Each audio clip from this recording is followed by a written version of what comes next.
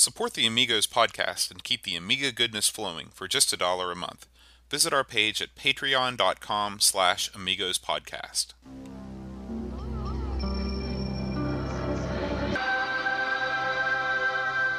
Amiga, the first personal computer that gives you a creative edge.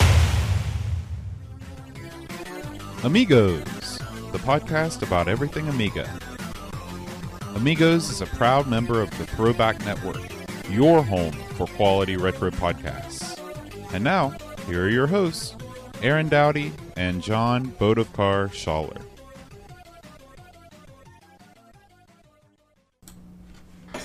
Hi everybody, welcome to Amigos. I'm John. And I'm Aaron. And today we're going to talk about the Star Wars trilogy of games on the Amiga.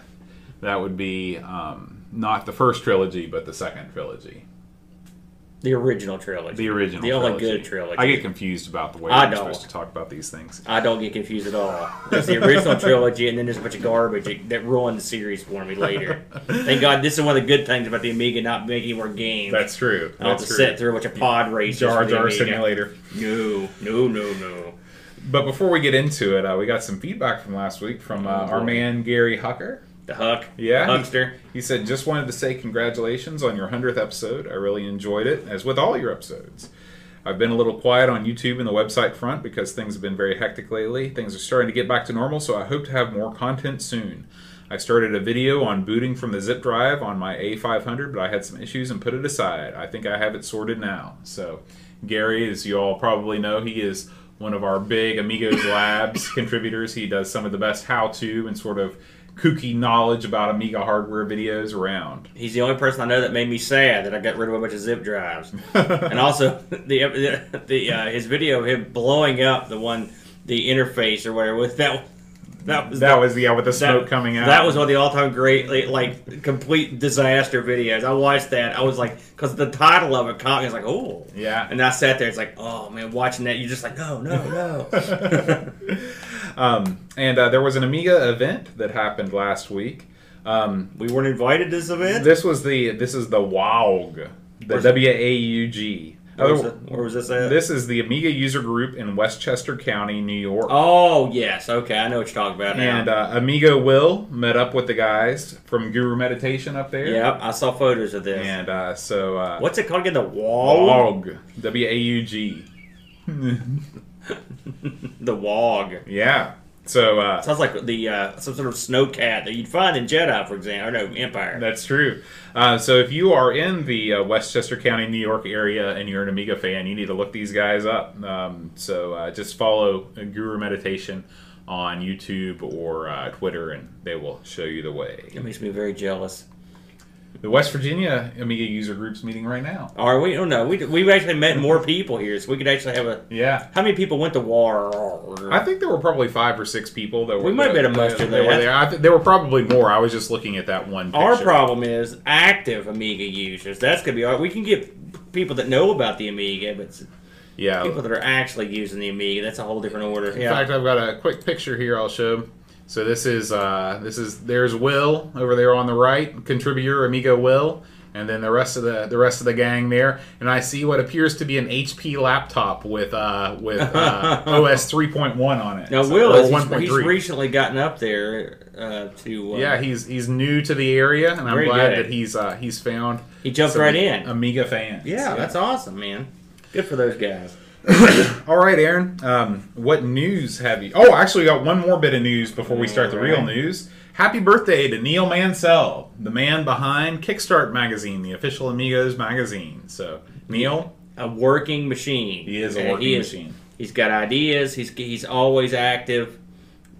Happy birthday, Neil. Yeah. Very cool. All right, now we move on to the news. All right, let me grab the doodad here. So, a little bit of news this week. Chris Fold sent over a thing. I haven't looked at this. This is more your bag than it is mine, folks. It's just a big Apple file. But they've released iUAE, the Amiga emulator for Apple iPhone, iPad, and iPod Touch. I'm assuming this is an update from a previous. Right. Now, I'll tell you why I think this is kind of interesting. All right. With iOS 11, which is the newest operating system coming out for your iDevices, it is actually they're actually turning on some sort of a file management system within the device itself.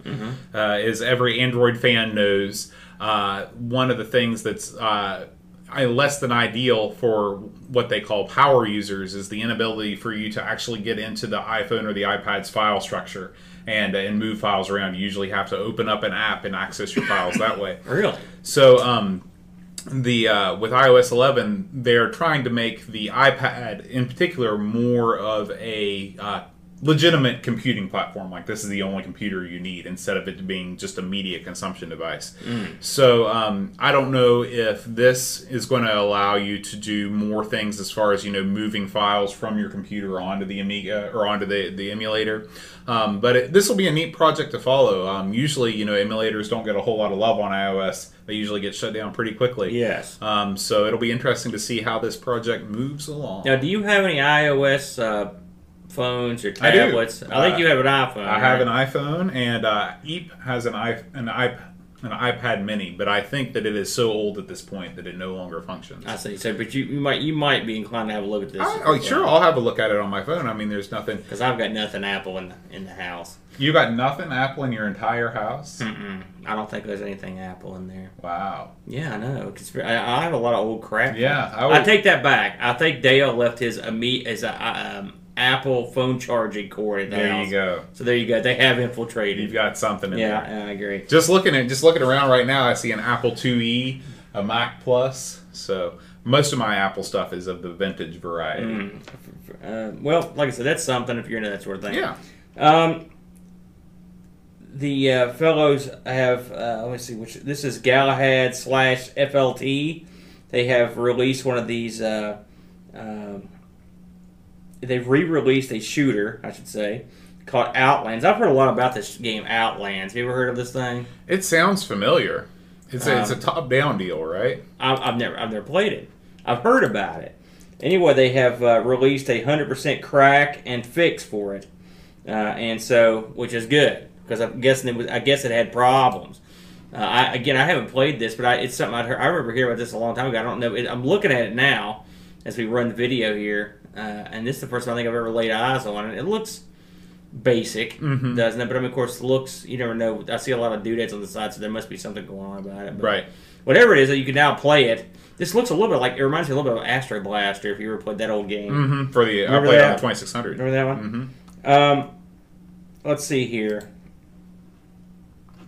Games Nostalgia has repacked has a repacked release of the game Deliverance Stormlord 2 for the PC and Mac. I'm guessing this is one of those, click it and go gimmicks. This looks a lot like Gods. This is another one that I've heard of, and it does. Yeah, I mean, they said it was very gaudy. Wow, this does look like Gods. I've never seen it, but that guy looks awesome. He's got that same kind of awkward strut that the guy in Gods has. Hey, if you're going to emulate something, that's the one. It looks pretty good. It looks better than Gods. Right now. I mean, it looks very high res. Yeah, so that might put that on the list. But I mean, look, that is exactly like Gods. And look at some of these. Let's skip forward to one of these enemies. So it looks like an alien. Monkey. So we'll have to take a look at that. Pretty good. By the way, the news on this stuff both came from our buddies over at Indie Retro News, who we love. The best site. What would we do without Indie them, Retro right? News?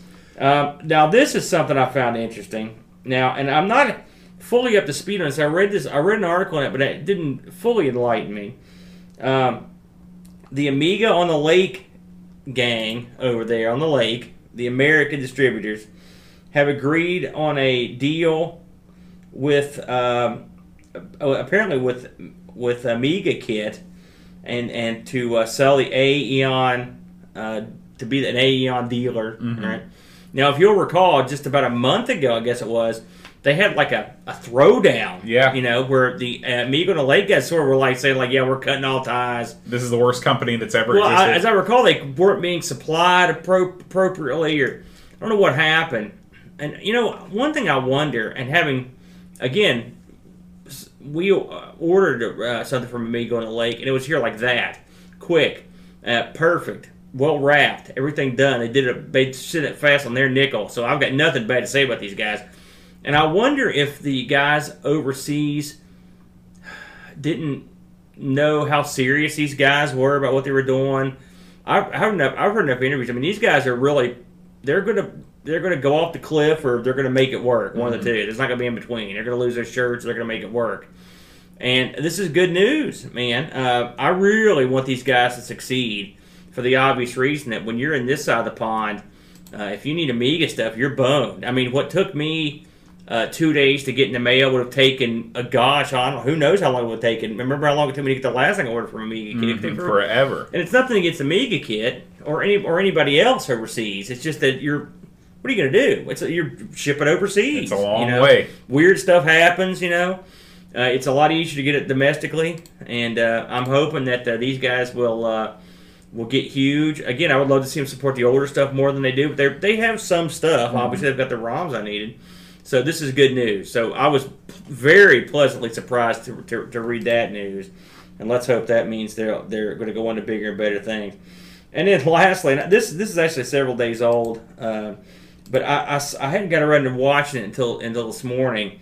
But Dan of the and he's one of the guys that does the Retro Hour show, mm-hmm. Which we, of course, I want to mention, by the way, that the Retro Hour guys had the second part of their interview this week with Howard Scott Warshaw, or the past week, and it was, of course, Howard Scott Warshaw who made E.T. He also made Yard's Revenge, mm-hmm. and many Indiana Jones for the Atari, and he is a true Renaissance man. He's great, and those guys they're awesome to get him on. Always great. But this particular video is on a piracy on the Amiga, and they go into Xcopy, among other things on there. Which Xcopy is that if you were an old pirate, this is one of your programs of choice to copy these Amiga games. And it was, if you're into sort of in a weird way reminiscing, because the way Dan starts is he talks about it, he said his buddy had him fix up his 500, and he'd forgotten how he was knocking some discs off for him. He'd forgotten what it was like to put the labels on the disc and get your felt pen and write, whatever you're writing on. I mean, he's like, and he said part of him felt good, and this nostalgia was, mm-hmm.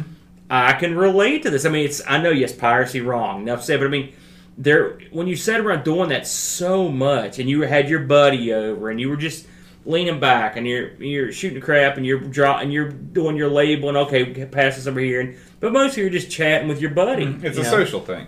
It was, yeah. And you, if you think about it, I mean, if you think about this now, if you went to work tomorrow and they said, Boat, here's a stack of discs this tall, we need you to format all these, and then we need you to copy stuff with them. Each one of these discs is probably going to take you 5 minutes to get through, or 3. You'd be like, oh God, I mean, what a nightmare. Mm-hmm. So when you have nostalgia about that's saying something. But of course, you knew you were going to get a goodie, you go home and try it out. But it was still. But anyway, that's sort of what tips off this thing. I can relate. So I was amused by it. If you're into that sort of thing, give the video a watch. Cool. Let's jump over to site updates.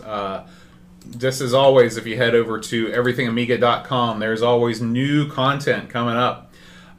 First thing is Dreamcatcher has put up a couple new articles. This is one of my favorite things that he's ever done. Ghosts of Gaming Shops Past. It made me think. Yeah, he talks about his memories growing up in Manchester and seeing. I guess this was a PC repair shop, but when they took down the sign, you can still see the exchange there.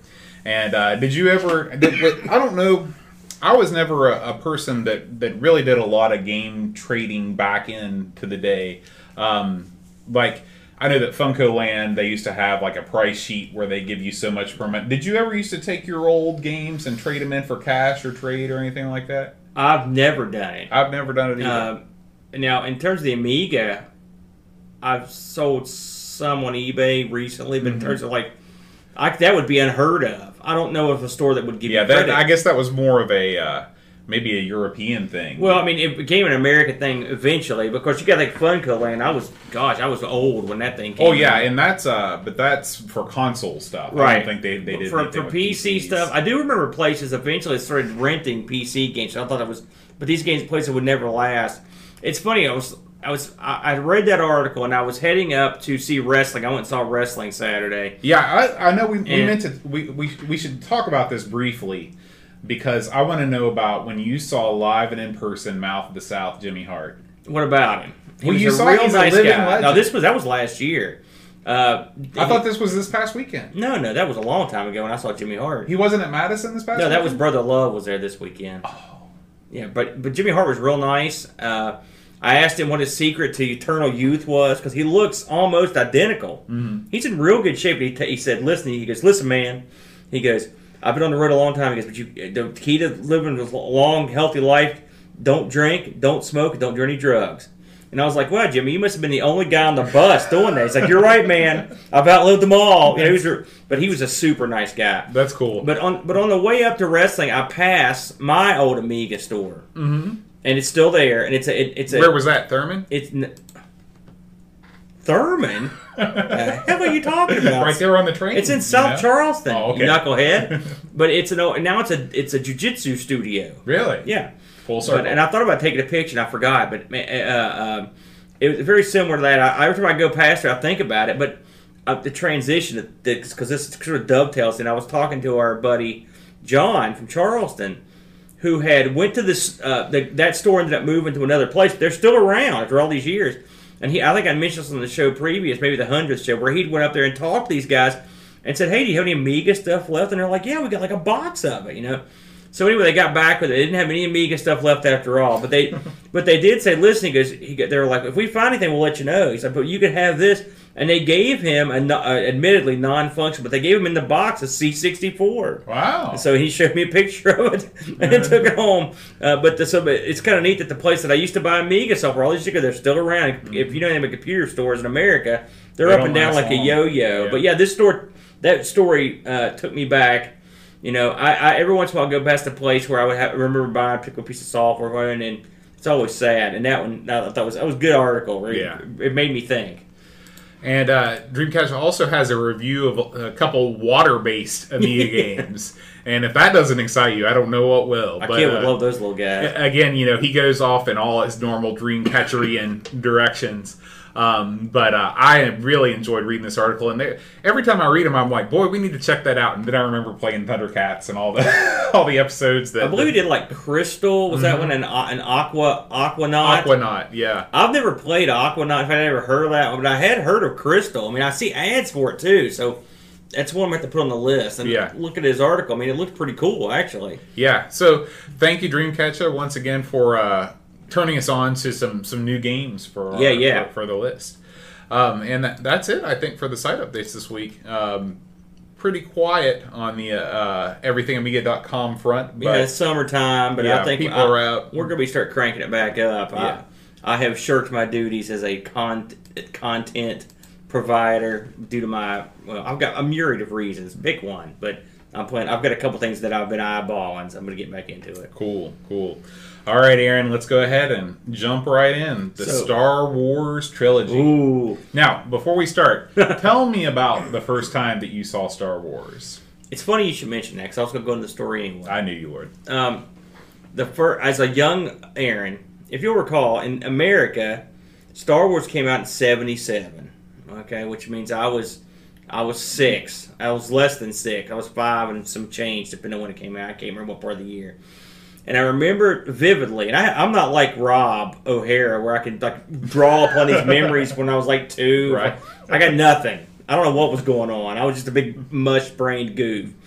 And I remember sitting in the living room of our old house, and the ads for Star Wars came on the TV. Was this in Jersey? No, this was we were in West Virginia, and I saw this ad. I was just like, I couldn't freaking believe it. As a kid, I couldn't freaking believe what I was seeing. And I remember telling the old man, I said, Dad, I want to see that. I didn't know what that was. And every time it would come on, I would tell him, we're going to have to go see that when it comes out. And so we ended up going to see Star Wars. And it wasn't too long after it had been out. And I believe we saw it...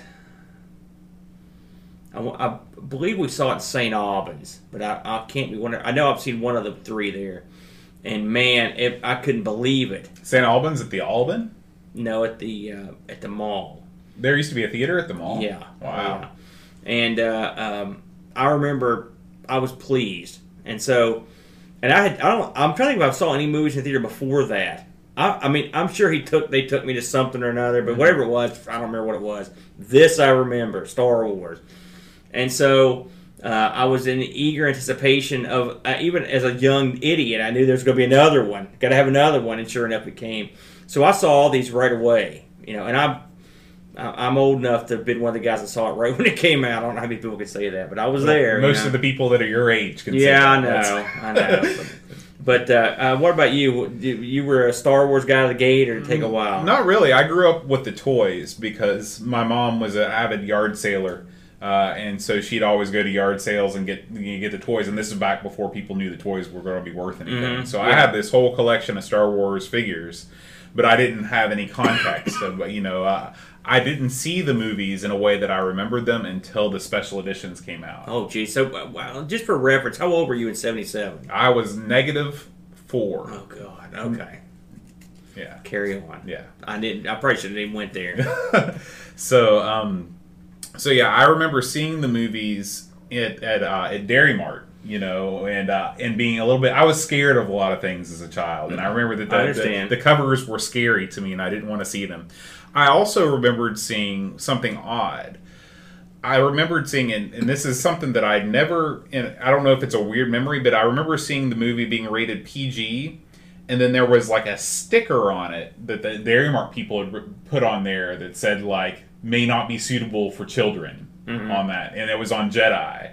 And I thought, how weird, and that made me not want to see it even more because it made it even more scary. It's all that teddy bear killing. But I didn't. And then later on, I read about how like PG used to be a much more wide-ranging rating than it is now. Yeah, I mean, I remember. You remember Poltergeist? It was one of the first PG-13 movies ever, as I recall.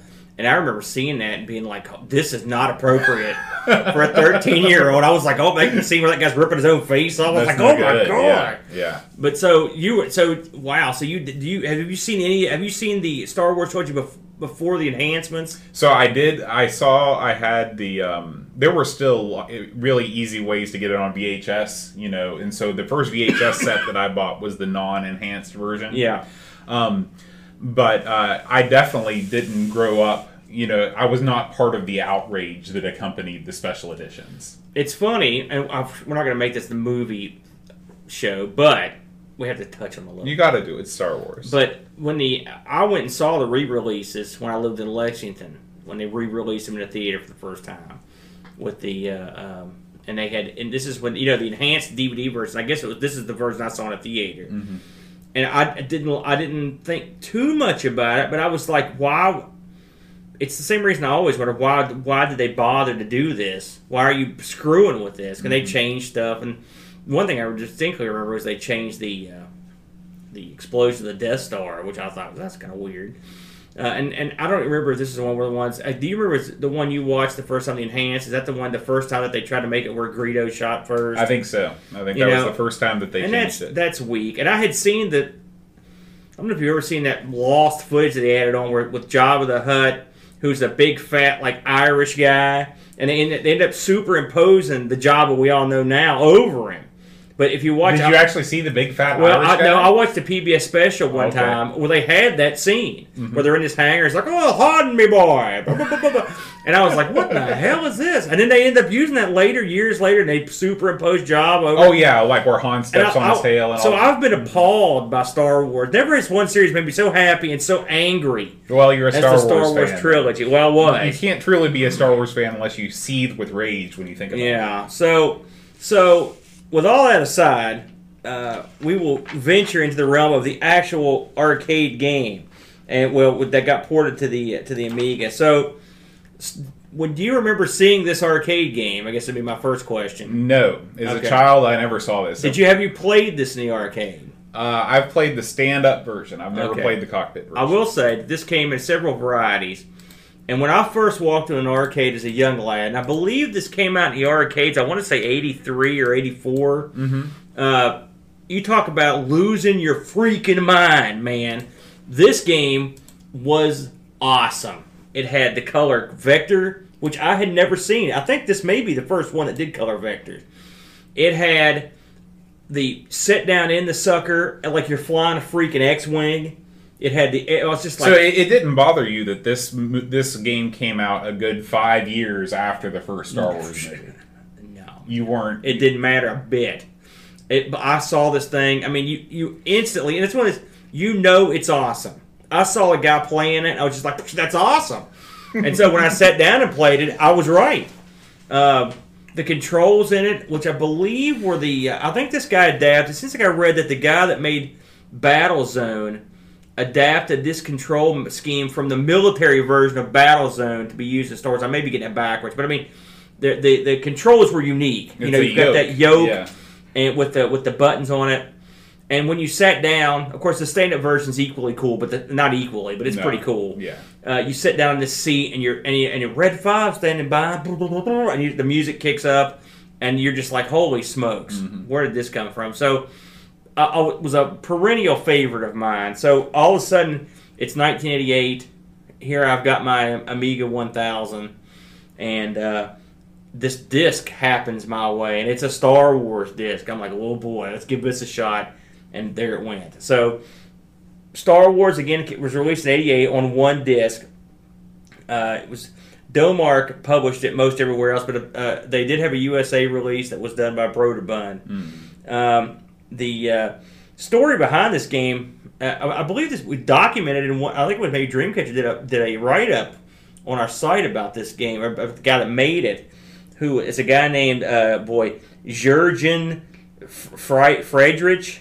How's that? You want to give that a shot? Well, that's Jurgen. Friedrich. Oh, boy. Jurgen. I like Jurgen. That sounds cool. Jurgen. Anyways, this guy apparently is a super genius, and he sat down and did these versions. And then this is the story I've heard. That Vector Graphics came along and just bought it and said, "Okay, good job," and they published it. This guy Jurgen also did, and this will not surprise you, Hard Driving 1 and 2, and Stun Rider, which are all sort of similar. Right, they're sort of a rail shooter type deal. And I've played all these on the Amiga, and they're all pretty good. All right, but that's a story for the time. This was released in multiple languages. It runs on the OCS. No surprise there, because it's, by the time it was out. And it runs with a mouse or a joystick. This game got about 1 million ports, as you can imagine. It was on the Amstrad, the Mac Classic, I should say, Atari 2600, 5200, the ST, the Electron, the ColecoVision, blah, blah, blah, PCs, the ZX Spectrum. There was 1 million of them. It was released in 83, so I did get that right. There was a PC release as well. So what do you do in this game? You play Luke Skywalker. You sit in the hot seat behind the controls of his X-Wing, Red 5, and you go through and try to blow up the Death Star. In the first level, when the game starts up, you can pick between 3 different difficulties. Which, again, this stuff pretty much, if it's in the arcade, it's pretty much in the game for the most part. You pick your difficulty. If you pick a higher difficulty, you get more points. Of course, it's harder. And then you take off. First level, you are blowing away TIE fighters. Presumably, this is the approach to the Death Star. You've got to knock out a bunch of these suckers so you can get in there good and tight. On the first go around, you go straight. If you play the beginner level, you go straight from blowing these TIE fighters up and once you've blown up enough or enough time has elapsed, I'm never quite sure what exactly happens. You go into the Death Star and it zooms in, and something else this game has is digitized sound. He goes, "Look at the size of that thing," and he zooms in, and then when you play beginner, the next level is the trench run. If you'll recall in the movie, Luke has to get down the trench and shoot his torpedoes into the heart of the ship, into the exhaust port to blow it up, right? Same thing. You're going down this trench, there are fireballs coming at you. In the first level, that's pretty much all you've got to contend with, and you go down and blow up the Death Star. Pretty cool stuff. Second level, they add a few things. You've got your starting dogfight, then you go into a area where you have to blow up towers, the tops of these towers, if you'll recall in the movie, where they're zooming across the surface of the Death Star, zigzagging through a bunch of towers and buildings and stuff. You've got to blow the tops of them off. You've got there's the bell. You've got to blow the tops of these towers off, and you have a set amount you need to blow off to finish that level. And if you get them all, you'll get a bonus. And then you go to the trench. And eventually in the trench will get harder and harder because in the first level, the trench is just empty. You just fly down it, avoid the fireballs, shoot the thing shooting the fireballs if you want, and blow up the Death Star. As it gets harder, you are getting obstacles put in your way. Multicolored bars that block, there are blockages in the tunnel. You've got to sort of avoid them. You can fly over them, you can fly under them. Sometimes you can go to the left or right of them. As you go through the game, these become more and more clogged. The trench does, making it more difficult to get down and blow up the Death Star. After you complete that, it always starts over the same thing. Now from then on, you're going to do the same thing over and over, except they make it harder. The dogfight will have more TIE fighters. They'll shoot faster. The TIE fighters can shoot more fireballs. They shoot strings of fireballs. There are more blockades in the trench, and eventually you just keep playing until you get killed. That's pretty much the long and short of it. What do you think? Well, this game is pretty much it's exactly like the arcade game. Mm-hmm. Now, I was not able to play it exactly like the arcade game because I had emulation issues. Yes, you did. Even when I dialed back the speed of the Amiga on WinUAE to -90, it still ran too quickly. So I found it to be very difficult. However, I still had a good time. Let's take a look at some of the port comparisons. Okay. I will say, just since we're summing up the Amiga port of this, there are things that are lacking. We talked about these. The Amiga port has very little music, and what music it has is very sad rendition of the theme from Star Wars. It sounds like I told Boat in the streaming video. It sounds like one lone bassoon sitting in an empty orchestra pit. It's real pathetic. And then in the arcade, when you start the game, that orchestra keeps saying da da da da. Well, it's electronic music, but it still sounds cool, and you feel like you're really, there's music backing everything you do in the game. When you blow up the Death Star, there's a little tune. In the Amiga version, no tunes. No tunes. It's just that one little sad song that plays during the demo screens. And also the Amiga version does support the mouse, which is just a few weeks ago I said I never play anything with the mouse. I was wrong. This is the one thing I play with the mouse because it works perfectly for the Amiga. It's an advantage it would have over a lot of other systems, having a mouse that everyone uses. It also has a lot of the digitized sound effects from the arcade. The speeches there. Which you got to have it. You've got to have that, so that makes it better. So go ahead, Bo. Let's have a look at your thing. Okay. So these are various ports. If you're watching on YouTube, we have the Amiga version, the arcade version, the Spectrum version, and the BBC Micro version. They all give you the same sort of deal. What I thought was interesting about this is looking at the ports from the Spectrum and the Micro, it really makes you realize that what the Amiga is doing is not really that special. That creating wireframe graphics and having them scale, as they come towards you, is something that even the BBC Micro manages to do. So that's something that I had an incorrect opinion. I was like, man, only the Amiga could pull this thing off. But that's definitely not the case. What the Amiga does do better than the Micro and the Spectrum is your movement is not really shown. Like in the BBC Micro version, you are basically static and you move the crosshair around the screen, versus in the Amiga version and of course in the arcade version, when you move the ship, you feel like the ship is moving with you. The actual graphic of the ship actually slightly moves around. Right. Yeah. The Micro and the Spectrum versions are more of a shooting gallery type experience. It's almost like a Operation Wolf sort of affair. Yeah. You just move your cursor over the thing. Right. But overall, I think all the systems had a pretty good port of this game. What do you think, Aaron? Well, this is the first time I'm sitting here looking at the BBC version, and wow, you're right. That's pretty solid, And vectors are an interesting graphic element when it comes to games that I never thought they were fully explored to the best of their capabilities. Because look at the BBC Micro here. It's playing this game pretty darn well. And you could use this sort of graphical element in other games, and I think you can get away with it. I think people were, at the time especially, were used to the vectors, and you can make it work. I think maybe that was sort of a missed opportunity. I've always liked the vector graphics, and color vectors even are really awesome. So and now we're looking at I'm looking at the ZX Spectrum one. It looks considerably slower than the BBC Micro, and it also is doing the same sort of thing where it's sort of a shooting gallery type thing. The X-Wing looks better, but it's not actually moving around. I mean, you're right. The effect on all these is pretty similar. But the Amiga version is of the three that we're looking at here. It is clearly the best non-arcade version, and they did a great job. It's very similar to the arcade version. It is a shame that they didn't bother to fool with the music too much, But at least they put the sound effects in.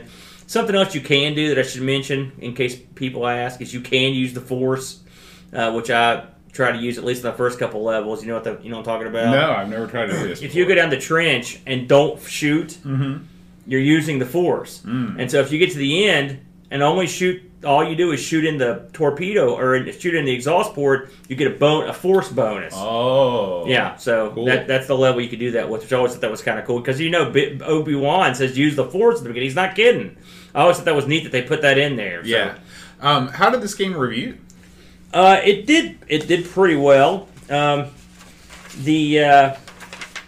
course, it got reviewed by about 1 million things, although some places didn't like it. You're looking at Amiga Computing gave it a 70%, Amiga UI gave it an 8 out of 10, CU gave it a 7 out of 10, and Your Amiga gave it 74. So those are actually kind of not that great. I would rate this much higher. And the reason I say that is it's a lot like Golden Axe. Like, look at where it came from, how well is the port, and how beloved is the game.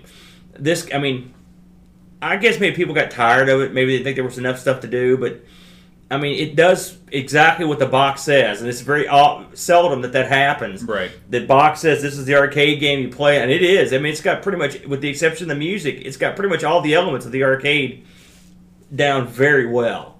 So in my opinion, I would say 8 out of 10 would be a minimum score. I think this is a really probably one of the best coin-op conversions on the Amiga, if not maybe the. Okay. What did you think of it? And of course, you don't have the history with this game, and I do. What did you think of it? What did you think of the game in general? I think anytime that you can have an arcade conversion this exact on the Amiga minus the sound, I think it's worthwhile. Now, maybe the reviews were coming at it from the point of, should I buy this or should I buy a new game? That's true, because this would have came out in the Amiga, like I said, 5 years after the arcade version. So, and of course, maybe then Vector had fallen out of style for sure. Right, and so I can understand the lower scores. I don't know if I would rate it in the 70s, but yeah. Now, this is the kind of game that I love because it's mindless blasting and it looks pretty. I love color vector graphics. I love vector graphics in general. Yeah, they're always great. Yeah, and so I would have reviewed it higher myself. Something else we should mention, and I mentioned this in the stream, is that one of the best aspects of this, and you can do this in the arcade too, is and this is just a little thing, but when the TIE fighters are all retreating back to the Death Star, you can still shoot them. And what's great is when you've got Darth Vader in your sights, you can just ring him up, and it's very satisfying because he's driving that cool looking TIE fighter. Right. You just ring him up over and over and over. Yeah, you can't actually destroy him. Yeah, but it's fun to pummel him. So I think that's fun. But overall, like I said, I think this is a very strong game and a strong film, obviously as well. All right, let's talk about Empire. So Empire came out in the theater in 1980. Again, I saw it probably that same year, or certainly. Within a year of its release. Now it's funny because Chad is here. He just came in, and Chad has a pretty interesting story about what happened when we went to see Empire. Right? Was it Empire when we went to see the special edition at the theater? Empire. Well, this is where you lost your ticket. Oh, it was actually New Hope. Oh, well, never mind. Don't tell the story.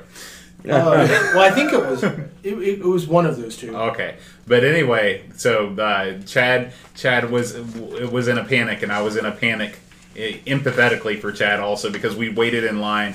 I don't know if you saw the special editions in the theater, but around here there were huge crowds. There were long lines because there had been so long since anything had happened Star Wars related. We went to New Hope at the Cinema 7, I think, that's in Charleston, like downtown Charleston. Yeah. With like the large stadium. That's the only time that I've ever been to that theater is when I saw those movies. That's me. And then we saw the Empire in the theater that was that's now the West Virginia DEP building, like location. So, yeah, in Kanawha City. I don't. I do remember losing the ticket, but I don't remember which one. Oh yeah. So. I remember you were not having a good time. No, I mean I think obviously I found it. Yeah, you found it. It was like it was in the lining of your coat or something like that. So. God, that's bad luck. Yeah. All right. So Empire. Again, the movie was out in '80. It came out on the Amiga in the same year as the other one, '88. So, which I thought was, in fact, all these sort of pretty much came out at the same time. So again, this is a single disc release. Again, Domark did it worldwide, and Vector Graphics did the game. Now there has been some speculations that the same guy that they used the same engine or whatnot, or there's a lot of the same material from the first game to make this one from the original fella that did it. But I can't confirm that. I'm pretty sure Dreamcatcher wrote an article about this, so if you look through our page, you'll probably turn something up. So again, this was a OCS game. It's another color vector game. Now this is an interesting game, and obviously Empire was an awesome movie. So Atari was looking to capitalize. This is the story I've heard anyway. Atari's looking to capitalize on the fact that they'd sold a ton of these Star Wars cabinets, and so they put out a conversion kit for it, and it was Empire Strikes Back, which is why this is another color vector game. The game, keep in mind that we had a lot of arcades around here. I have never seen this one in the arcade. I had to go watch a film or a video on YouTube just to see how closely the Amiga got it. This must not have been very popular, and you told me you'd never seen it in the arcade either. So what do you do in this game? Well, in this one, who would you say you play the part of? I'm not 100%. You multiple parts. Yeah, you're playing multiple parts. And the first version of this, and this is going to require a certain amount of backstory. If you'll recall, in Empire Strikes Back, the Empire had sent out like droids all over the universe to try to find the rebels, and they had sent one to Hoth, and it was a little like crabby looking or octopus looking droid that was supposed to look for life, and if it found anything that looked like a rebel base, it would send back a signal. All right, with this loose premise in mind, we come to the first screen of this. In the first screen of this, you play, and I'm guessing you're in a snow speeder in the game. You don't really. This is not a well-defined ship in this game. You just have two little like gun turrets that stick out the bottom of the screen, and for most of the levels. And so you were supposed to go around and blow up these transmission droids before they can transmit your location. All right. So this difference in the movie in the fact that there's multiple droids, just like a ton of them, that you could try to stop them. And in the game you can't stop them, but you can try to, I guess you can only hope to contain them, as the saying goes. And so you drive around, and these things will, as you see them, you can shoot them, and occasionally they will shoot up like a wave. How would you describe what that is? It's like a transmission, like a physical representation. That's right. And so when they send out 4 of these, that round ends. So basically you're going around and shooting as much of the stuff as you can. So unlike the movie where there's one of these things, there's hundreds of these things in the game. And also unlike the movie where snowspeeders didn't blow them up. I believe it was Chewie and Han blew them up. Right. But in this, snowspeeders blow them up. And who's driving these snowspeeders? Who knows? So this is sort of a weird. And plus, of course, Hoth is an ice planet. Well, who is that person that whenever they don't have a character for something, they always say it's like Wedge Antilles or something like that? Well, isn't it Dak that got killed? Yeah. So let's pretend it's Dak, because Dak needs some redemption for his pathetic display. So anyway, that first level, you're blowing up these guys. Now you're on a stark, desolate screen to do this. It looks like you're in space. There's no way that this thing can really it looks accurately portray that you're in snow. Right. It looks like a vector game, and that means that you have to have a black background. Yeah, this is where vector sort of hose you in this game. And so we should also mention that you can spell Jedi with certain shots in the game, and when you get Jedi, I believe it gives you extra man You don't really. It's funny. The big word Jedi comes up and it fills in a letter. It's sort of like Mr. Do or something. Right, You're getting extra. but it's much less of an event when you do it. So once this level is completed and these things have sent up the little transmissions, you'll see a cool kind of a zoom in on, like, I guess what's supposed to be a recreation of the Rebel base inside this mountain, which it looks pretty good. And we speculated we thought in the when we did the playthrough that this would have been an awesome thing to have in the background of the whole level, so it wouldn't look like you just run around in space. Right. But that's just the way it is. So once you get off that level, you move into like the next phase of the game. The next phase of the game is the classic scene in Empire where the rebels try to beat back the approaching AT-STs and AT-AT, the AT-ATs. And you are in your snow speeder. What is the correct pronunciation? Is it AT-AT or is it AT-AT? We've called them both, because if you say AT-AT, then you're trying to describe the two-legged ones, which I believe are the AT-STs. You can't call them the AT-ST. That sounds like crap. So you can either say AT-AT or you can say AT-AT, but anyway it goes, you're saying AT-ST. You got no choice on that one. And when we say this, in case you live under a rock, the AT-ATs are these big, huge robots that are probably 10 stories tall, and they look like camels, basically, like big robotic camels. They kind of loaf over the snow. The least efficient way to traverse a snow planet. And then you've got the half version of those with the AT-ST, which is like if you took the big ones, just cut the tail end of them off and shrank them about 5 stories. They lumber around. I had heard that the nickname for the AT-STs were Chicken Walkers. Chicken Walker. That would work, especially in the third movie. They really were more chickeny. Yeah. So in this second level, and which is probably the best level of this game, I would say, wouldn't you, Bo? The second level is the only good level. Yeah. So in this one, you drive your AT-ATs, or you drive your snow speeder around, which is your spaceship, and you are trying to shoot these AT-STs and the AT-ATs. Well, there are 2 ways to blow these things up. One is you can shoot them in the little visor hole that's red on the screen. Which, this reminds me of the old, if you ever played the Atari 2600 version of Star Wars, did you ever play that, where the AT-ATs march across the screen, there's a little tiny weak spot behind their neck, and you can shoot them, that's the only way you can kill them. And it made me mad there, too, because in the movie, you're not just shooting these things in a little tiny spot. I mean, these things are tanks. And so your other option, which is in the game, is to fire these tow cables, which in the game they're more like 2 boomerangs with a string between them. That's what they look like. But with the thought of it, you're going to trip these things, which happened in the movie. You'd wrap their legs up, and in a hilarious bit, they would fall over, which is always funny. Then you can shoot them, but in the game, they just go away when you shoot them. I think one, like when it hits the ground, it just explodes on its own in the movie. And you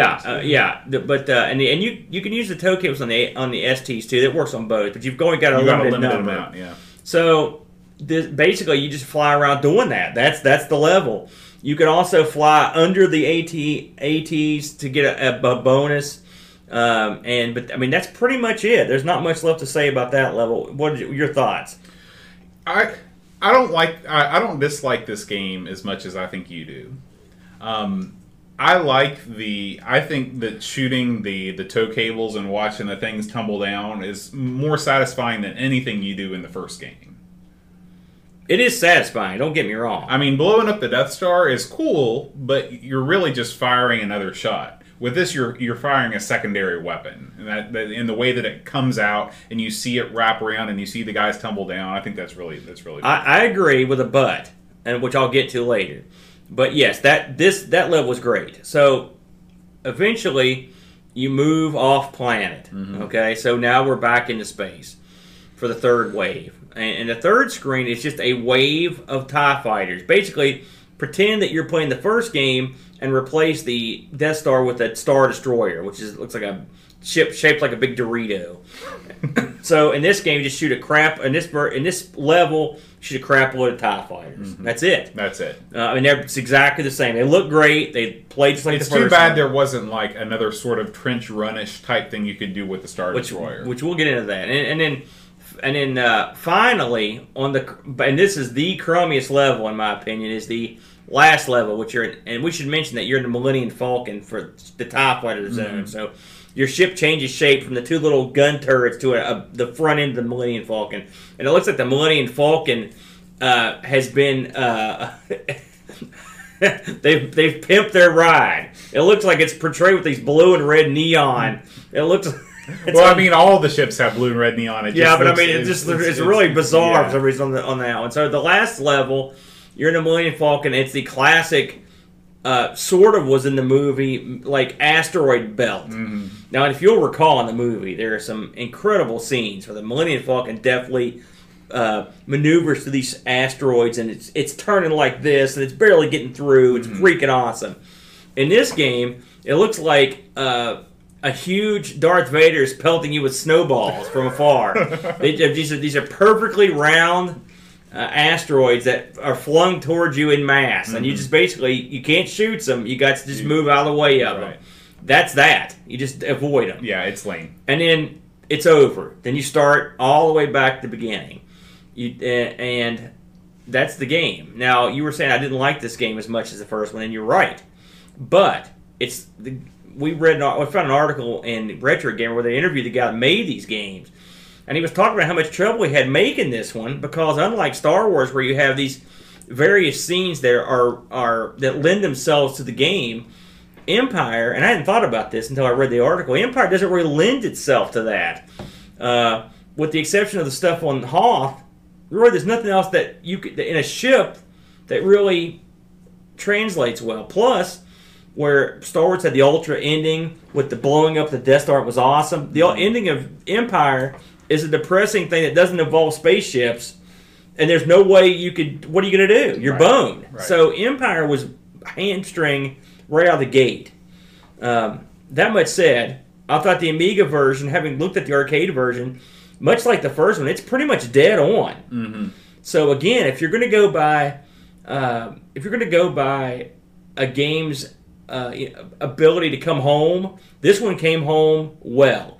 They also improved the music, was better. The graphics were just as good, and it had more content ish. It's got more screens. To be fair.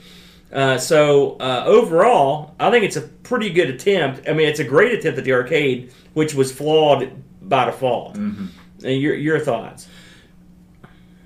I think I like this one more, honestly. I think it's got more variety. There's more to do. The only bad thing is that you don't get to blow up the Death Star. If you could somehow just shoehorn, what they should have done was just thrown cannon to the wind and just put the trench run in this game too. Well, I was thinking, it's funny you mentioned, I was thinking about summer games, all right, where they took the summer games too and you could integrate them. Mm-hmm. If you could somehow do that to these games, then you got something. Yeah. And you're right, you'd have to be out of order. And that's sort of what they did much, much later in the arcades when they brought out the Star Wars arcade game and took the best scenes from all three movies. And and of course, it wasn't a vector game. No, it was not. I never liked that game, but yeah, I know what you mean. But I mean, and I'm looking at these now. Bo's got his comparison videos up. And this one is the BBC Micro's not moving at a brisk pace.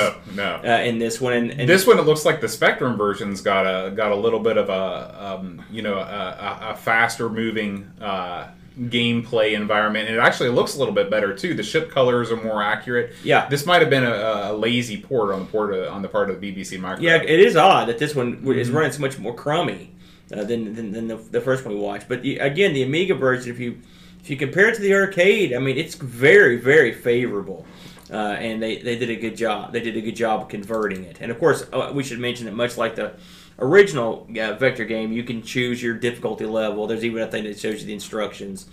So that's all pretty cool. But I mean, it's pretty much dead on, I think. So, well, how did this game review? Let's have a quick look. Let me consult the chart of fun. This one reviewed about, let me see here. So we've got 5 out of 10 from Amiga UI, 84% from Generation 4, and your Amiga 84, Zap 82. So actually, it reviewed a little bit better. It did review a little bit better. Again, this would have been a newer game, and I will say one thing about this game. ponder this, if you will. This is a game on all platforms that got played way more at home than it ever did in the arcade. Mm-hmm. I can almost guarantee you that this had a very, very limited release. Something you got to consider about the arcade version of Star Wars, as great as it was, it came out in '83, and this would have came out a couple years later. And those color vector arcade machines were notoriously finicky. If you have ever played Tempest, there's another game that has a color vector game, and these things tend to break. And when a color vector breaks, it'll often catch fire. These things, they don't just sort of break. I mean, they break. Mm-hmm. So this game probably saw more. This was probably a fresher game at home because it had been so rare in the arcade, right? And so that could have played into part of it as well. Mm-hmm. It's a fresher item. I mean, plus it wouldn't have been as old in '88. That's true. So I don't know if that made a difference, but who knows? All right, well, we move on to the final game of the series, Return of the Jedi. Ooh, now this game, this is a horse of a different color. It is. So this one was released in '88. The movie that this is based on, of course, is Jedi or Return of the Jedi, which was came out in '83. Okay, so now we're in '83 when the movie comes out. Now by then, the Star Wars people knew about merchandising. They knew about, so this game was probably in the makings pretty early on, I would say. So I don't know exactly what year this got released in the arcade, but I would wager it got released pretty soon after the movie. Yeah, I think this is the only one that managed to. Well, no, because Jedi came out in '83, right? That's right. And so this had to have come out much later. Than I'm talking the arcade. It would have came out in probably '84, '85. No. Well, I would wager this one was in production earlier. To be honest with you, I'll have to look that into that. I think this looks like '87. This is on Atari System 2 hardware. Yeah, I'm going to take a guess. Chad's looking it up now. I believe this is on the same hardware as Marble Madness. Yeah, and Paperboy. It's that System 1. I think this is System 2. And the reason I say this is I had a Marble Madness. I mean, it's not true. I had a Road Blaster. I wish it was 84. 84. Yeah. And wow, but this, I remember this was a conversion kit for that Atari board, whichever way. It was either System 1 or System 2. I don't remember which one.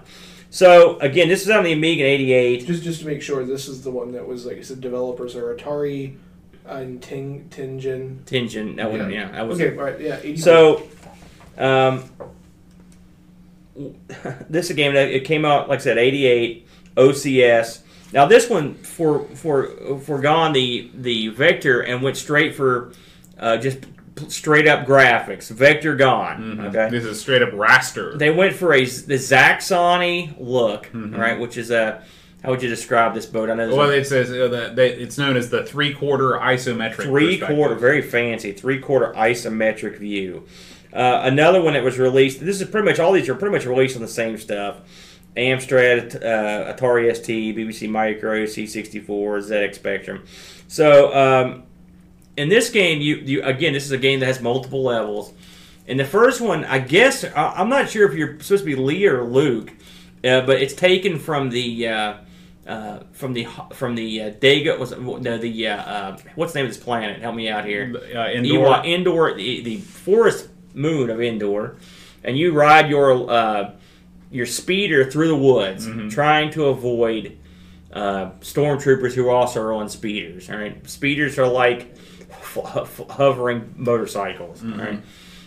If you'll recall this scene in the movie, and we didn't even go into the fact of our cinematic visits on this one.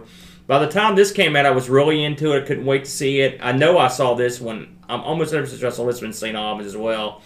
And I remember liking it, but I remember thinking the best parts by far were the beginning where they sprang Han, which was awesome. Loved that. And the bit with Darth and Luke and the Emperor, right?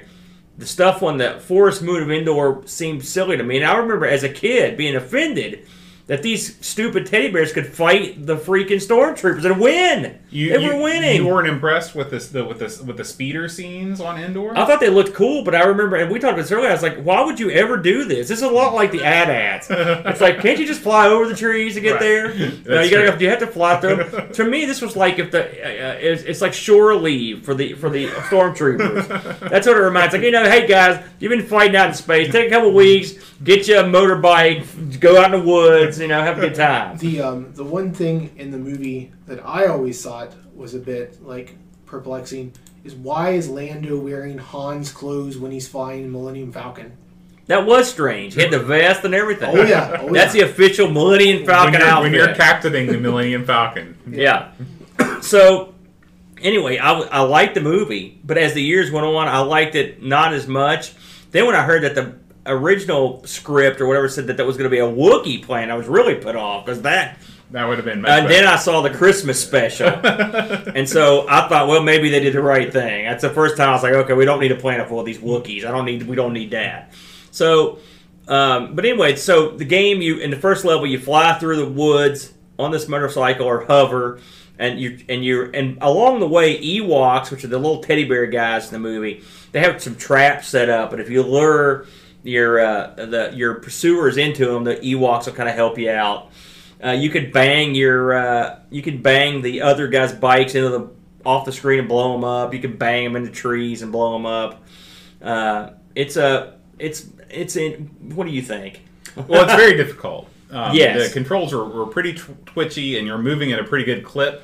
And there's no second chances, just like on a real real land speeder speeder bike. If you crash, it's all over. That said, I don't hate it. I feel like you could get good at it if you practiced at it. It didn't seem unfair. And it did seem long, but maybe not too long. What really irked me is that when I finally made it past that stage and went on to the second stage, which you're in the Millennium Falcon, when you die on that stage, you have to go back and complete the speeder bike part again. I thought that was a little unfair. Well, this is a lot like the first game, where you sort of like, when you go through the second time, they add a level, basically, to it. But so, yeah, in the arcade, I've never gotten past the tree level. I mean, in the arcade, this thing was like death. I could not get anywhere on this game. Yeah, and if you're paying a quarter a pop, then this is of the three. Of course, I never saw Empire, but this one, I was just they had it. They were out there. I just didn't like it. So you know what this reminds me of too, especially in the ATST level, is one of the Wings mini games where you have that same sort of perspective as you're flying up on the road. Oh yeah, the strafing, parts. So, like Bo said, that once you complete the bike stage, and I should mention that the sound effects in the bike stage are amusing. Bo compared this to Bump and Jump with Jump, and what I compared it to something which it was a far better comparison. But now I'm so feeble-minded that Spy Hunter. It was Spy Hunter. That's right. But there's this awesome noise when you hit these guys, and it's like it's like straight out of a junkyard. It's like it's a pretty amusing noise. So I'll give them the noise. But when you complete this level, you get to go to the stupid Ewok tree village. I don't know if that place had a name. It was called the Stupid Ewok. They did have that awesome song, but didn't have not featured. But remember the Yub Yub song? Yeah. I think they took that out of one of the later special editions. I think I heard that. I was appalled. That was the only thing about the Ewok village that was any good. So anyway, you complete this level, then you kind of depending on what difficulty you go to. We'll just go ahead and do these in order. So the next level is you get to pilot I almost said an Atari ST. That's bad, isn't it? An ATST, and you're marching up to the woods, like mowing suckers down. And basically, that's not true. You're basically avoiding wood. As stupid as that sounds, and it is stupid. It's a dumb level. Apparently, the stormtroopers have been out and they've been chopping trees. Like lumberjacks. That's another thing they did on their R&R. They went out and chopped trees down, and so you'll occasionally see a pile of trees. Sometimes trees will roll at you that you can shoot. Yeah. A lot of trees. And then while you're doing this, it will flash to like a space scene where you've got, and I never got this far, so I had to watch many a video. And I was like, is this the way it's supposed to look? Is this the way it's supposed to look? And it's the Millennium Falcon and flanked by a couple of buddies, and they're making their run on the Death Star. Now, if you'll recall in the movie, Han and the boys were taking out the shield on Endor. So once the shield was down, then the Death Star would be vulnerable again, and you could go in and blow it up. So it's simultaneous action at its finest. So while you're lumbering up a lumberjack trail, your buddies are up there fighting these guys. And from what I saw, the fighting part's that part is pretty quick. It's just like a few seconds of fighting, and it goes back. Did you get that far when you played it? Gosh, no. I only saw it on the playthrough. And like I said, I never got anywhere near this in the arcade. So once you get your ATST to the bunker from the movie, and you see Han there, sorta, and he kind of waddles off and it blows it up. Then you're good to go with the Millennium Falcon phase. And I did get to see Boat play the Millennium Falcon phase. That one I have played because, like I said, if you depending on what difficulty you pick. And the Millennium Falcon, again, you play Londo now. We've switched characters. You have weird ways of pronouncing these names. Londo? Leia. How do you pronounce it? Lando and Leia, like they're supposed to be. Yeah, whatever. You know what it is. I'm a big Babylon 5 fan, and there's a guy in there named Londo Malari. So it's Lando. Is he played by Billy D. Williams? No, he's not. He's played by Peter Jurassic, and he's a white guy with big, huge hair. But Billy D is smooth. Colt 45 smooth. I saw him in person one time. Really? Yeah. Where were you at? In D.C. Was he at a bar? No, I wish. I was at a jazz concert, and he came out to give sort of the address before the concert Did he get started. a big ovation? Oh, yeah. You know, my old boss said he ran into him at a club in down in Louisville. Really? And he was the King Dong. Well, they said he got up on stage and I was like, whoa! He's like, hey everyone, this is Billy D. You know this shit. He's smooth, man. He's freaking smooth. So anyway, you get to be Billy D. Okay, sounds good to me, man. So you go, and this level, I want to ask you about first of all, look at the color of these houses. Yeah, that's they could have done more in the Amiga version. No kidding. Sure. Let me ask you, the color of the Death Star stage, that is a weird, is it just me, or is that some weird color? I was trying to think about what it reminded me of. It's some sort of like... It's very strange. Yeah, it's all red blue and blue. Yeah, and it's neon. Yeah, it's not at all like... Why can't we get the Millennium Falcon from the last game? Yeah. Get it this would be perfect color. I guess what they wanted to do is really set the background apart so you could see where the Millennium Falcon was, but it's really strange. Really It is. It's very odd. But you fly the Millennium Falcon, and apparently the second Death Star is made solely of pipes. Because that's what you look like. You're flying over just wave after wave of these blue and red pipes. Just nothing but pipes all the time. And they're in your way. Yeah, they're in your way, and you're going in. It's a Ninja Turtle level of Death Star. It's all just sewer pipes. Yeah, sewer pipes. And so you fly through these pipes, and some various close calls to get to the reactor. In this one, you have to blow up the reactor. Now, two things can happen at this point, as Boat demonstrated so deftly.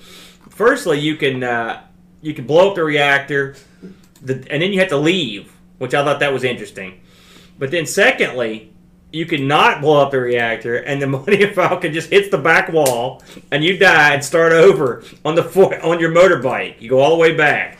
So, and that's what Boat did. But but if you blow up the reactor, then you're much like the movie. Then the Millennium Falcon turns completely around, and you have to beat feet out of there, and the fire from the reactor is right on your hind, just like in the movie.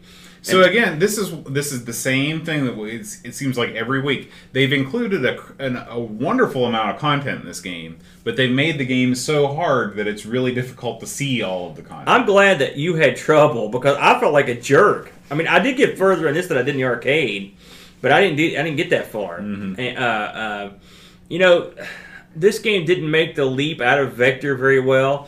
I mean, the thing is, this game, if just by looking at the game, you think to yourself, this is okay. I mean, it's the Amiga.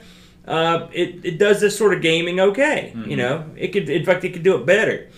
But the controls, the way it plays, they're just tough. You know, it's tough. Plus, it's got that other thing where stuff comes right up on you, and it's hard to not get killed because you're right near the know.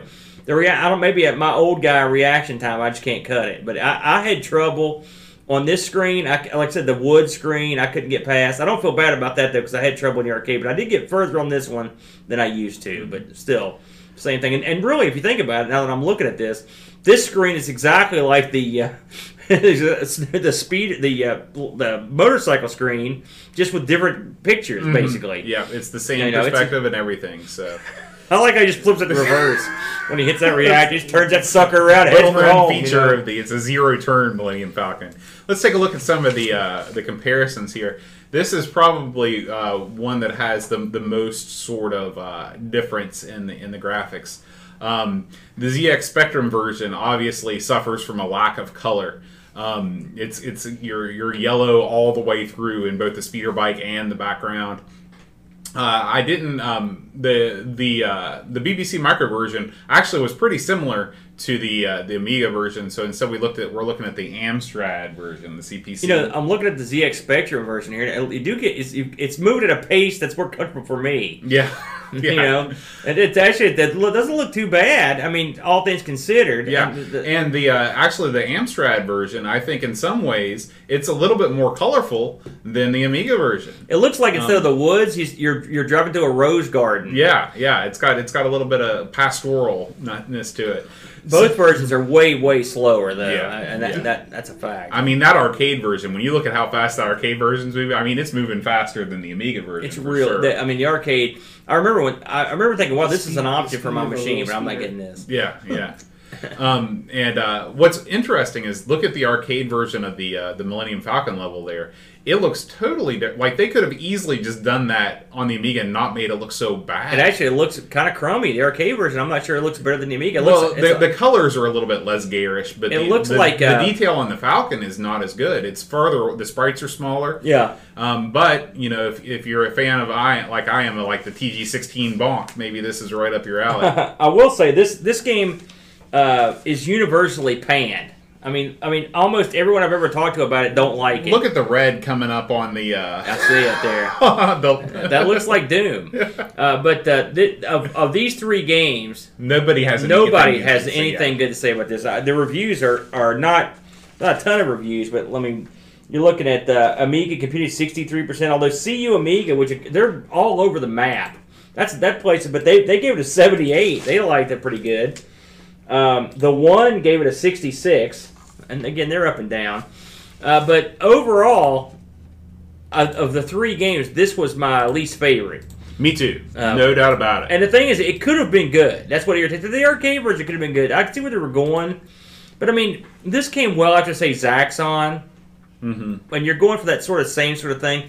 Zaxxon did it way better. Well, Zaxxon had a 3D element where you were controlling your you're controlling your altitude as well as your direction. I mean, but you could have taken the altitude. That's one thing I didn't like about Zaxxon. But I mean, you needed that for the space stuff. Right? The parts in space, I hated it. But one thing I should mention, I did look all these up on eBay in case anyone's interested. Before we shut it down, the original game. Good luck. I found one in the U.S. I found three in the U.S. that are for sale. One was going for $25 shipped, wasn't over. One was going for $97 shipped, wasn't over. And one guy was asking $183 or best offer. That's a pretty wide range. And I looked up the history of this. The only ones I really saw were a German version sold for $25.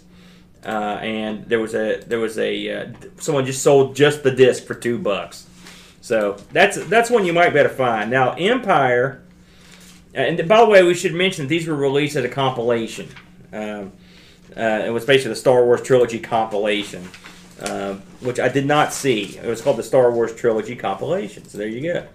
Let me see here. So eBay on Empire, much rarer. I found one guy selling just the disc in the UK, $13. That was all I found. So I don't know what that means exactly. Right. So I'm assuming a lot of these would. I mean, I was wondering if they even sold these out of the compilation for a little while, but they must have. Yeah. And then finally, because there's separate boxes for all of them. Finally, the Jedi. There's a fellow in Canada selling one for $47 or best offer boxed, and that's the only one that was currently up that I saw at the time. This has sold recently for $22 box. You should know that's 47 Canadian, so it's $34. Yeah. It's well, you never know what the way our economy's going. It could be any money. So, how much do you think a mint on card Jawa figure 77 Kenner would go for? I know that one. I don't know. Okay, Chad. Well, I used to know, I should say. Well, what's your guess? Because one just sold on here. $6,000. $250. Really? Yeah, this is 1977 Kenner Star Wars Java mint on 12 back card. Oh, I thought you were talking about a vinyl Java. Oh. That one's probably about that much. Maybe. Oh, wow. You know, it's funny. When those action figures first came out, I remember this. I mean, very first batch, and I remember they had a deal that if you sent in so many proofs of purchase, I believe the first guy you could get was like Hammerhead, I think. Mm-hmm. And then I also remembered, I think it was Snaggletooth. There was another one. It may have been and there was another one. Remember the stupid boxy robot droid that was in this Jawa's speeder, the Jawa sandcrawler, had that kind of rough feet. It was a little box. I think it fell over in the bowels of that thing. That thing was nothing you could sit and wait for. And my buddies rented those, but I was there. I mean, I had a snow speeder. I thought those were cool, and I remember rigging up stuff in my yard to make it fly with the kite string and stuff. But I was never really a big action figure guy. I was more into like Battlestar Galactica guys. My buddy had this because they shot. They would shoot stuff. The Star Wars guys didn't shoot anything. How did you rig up a snow speeder to fly with kite string? Well, I hung some kite string in my backyard between some trees. And then I rigged hooks on the top of my snow speeder. Oh, just shoved it down. but like you just attached some kite string and you just started like spinning it around. Oh, okay, so a vinyl Cape Jawa, I said 6,000, 6,400. Wow. People are insane. Yeah. Now that's for a graded one, but yeah. Now, speaking of buying things that you don't need, if you are in the market for some new clothing, why not check out Everything Amiga's Amiga T-shirt store? If you scroll down to the Clothe Yourself link and click on Amiga Tees, you can avail yourself of these lovely designs, such as the one Aaron is wearing tonight, the Amigas Are Scum T-shirt. Amigos Are Scum. You've also got our Staff and Supporters T-shirt, always popular with the Patreon supporters. And there's a bunch of other. We actually sold our first Guru Meditation shirt this morning. I want one of those. So, be sure and check those out. It's a way to support the show. You can also support the show by going over to patreon.com/AmigosPodcast and throwing a few bucks our way each month. Really helps us keep the lights on. So, in fact, why don't we thank our Patreon supporters right now? So this week, I don't have a clever song. So I thought you would do it like to the Star Wars theme or something. This week, I'm going to do it to the Star Wars theme. That's how much thought gets put into Dung! Duncan in the Cells! THT! Anthony Jarvis! Dreamcatcher! Adam Buttersby! John Marshall! Darren Coles! Neil Mansell! Barracuda! Alan Kebab! David McCrandles! Gary Hucker! Will Williams! Ravi! Abbott! Kim Tommy Humberstride! Josh Nan, Jason Warnes, Lane Eric Nelson, Graham W. Vebke, Paul Harrington, Rob O'Hara, Lauren Giroux, Jonas Rulo, Kilburn Barman, Tish from the Crypt, Adam Bradley, Chris Folds, Daniel Bingston, O'Brien's Retro and Vintage, Chad Halstead, and Brent Dottie. That's pretty good. Thank Except you. that fanfare, you shoved a lot into that, didn't you? We gotta have the fanfare. God. I'd also like to thank everybody hanging out with us on YouTube Gaming right now. We always broadcast at 5:30 on Mondays, except when we don't. I was going to say, that's a lot. I'd like to thank Henrik, LHA, BMRC, Jason Warnes, Walking the Cow, Amyton, Adam Bradley, and a bunch of other folks, NACZR. A bunch of people have already gone to bed because it's late over in Europe. But thank you so much for hanging out with us. We really appreciate it. And we also like to thank Hall of Light for all of the scans of the boxes and all of the fine folks on YouTube that's provided us with the in-game footage. You can see all those on the YouTube video. Aaron, next week we are going to do another memorable So memorable, what? memorable platformer on the Amiga. Maybe it's your favorite. I don't know if it's your favorite. I've not heard of this game, but this was a request that came in from Ravi. Kid Chaos. I've never played it. All right, Sounds good to me. Well, we're gonna do it. We're gonna have a good time with it. We'll see you then. Until next time, adios.